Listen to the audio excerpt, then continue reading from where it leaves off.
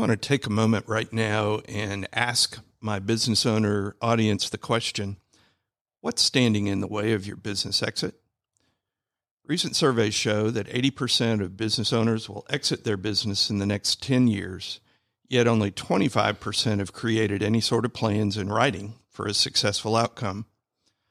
I'm working with quite a few firms that are considering an exit. One situation includes a majority owner who has several partners and may be discovering those partners don't think like business owners and may just prefer to remain employees. Another owner is a very successful business.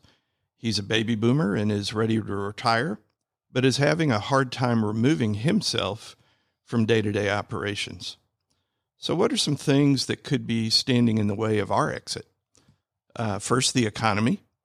In a recession, the value of a business may decline, making it more difficult to sell. Also, if the economy is weak, it may be more difficult to find a buyer.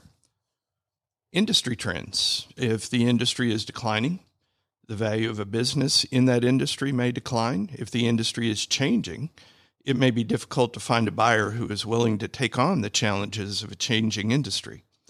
Third thing is taxes. This is one component that's very complex. In almost every case, selling a business for a gain will trigger either capital gains or ordinary income tax. So what can we do as owners? Time the sale of our business carefully, plan carefully, and seek advice from your professional advisors, and know that alternatives such as merging with another company also exists.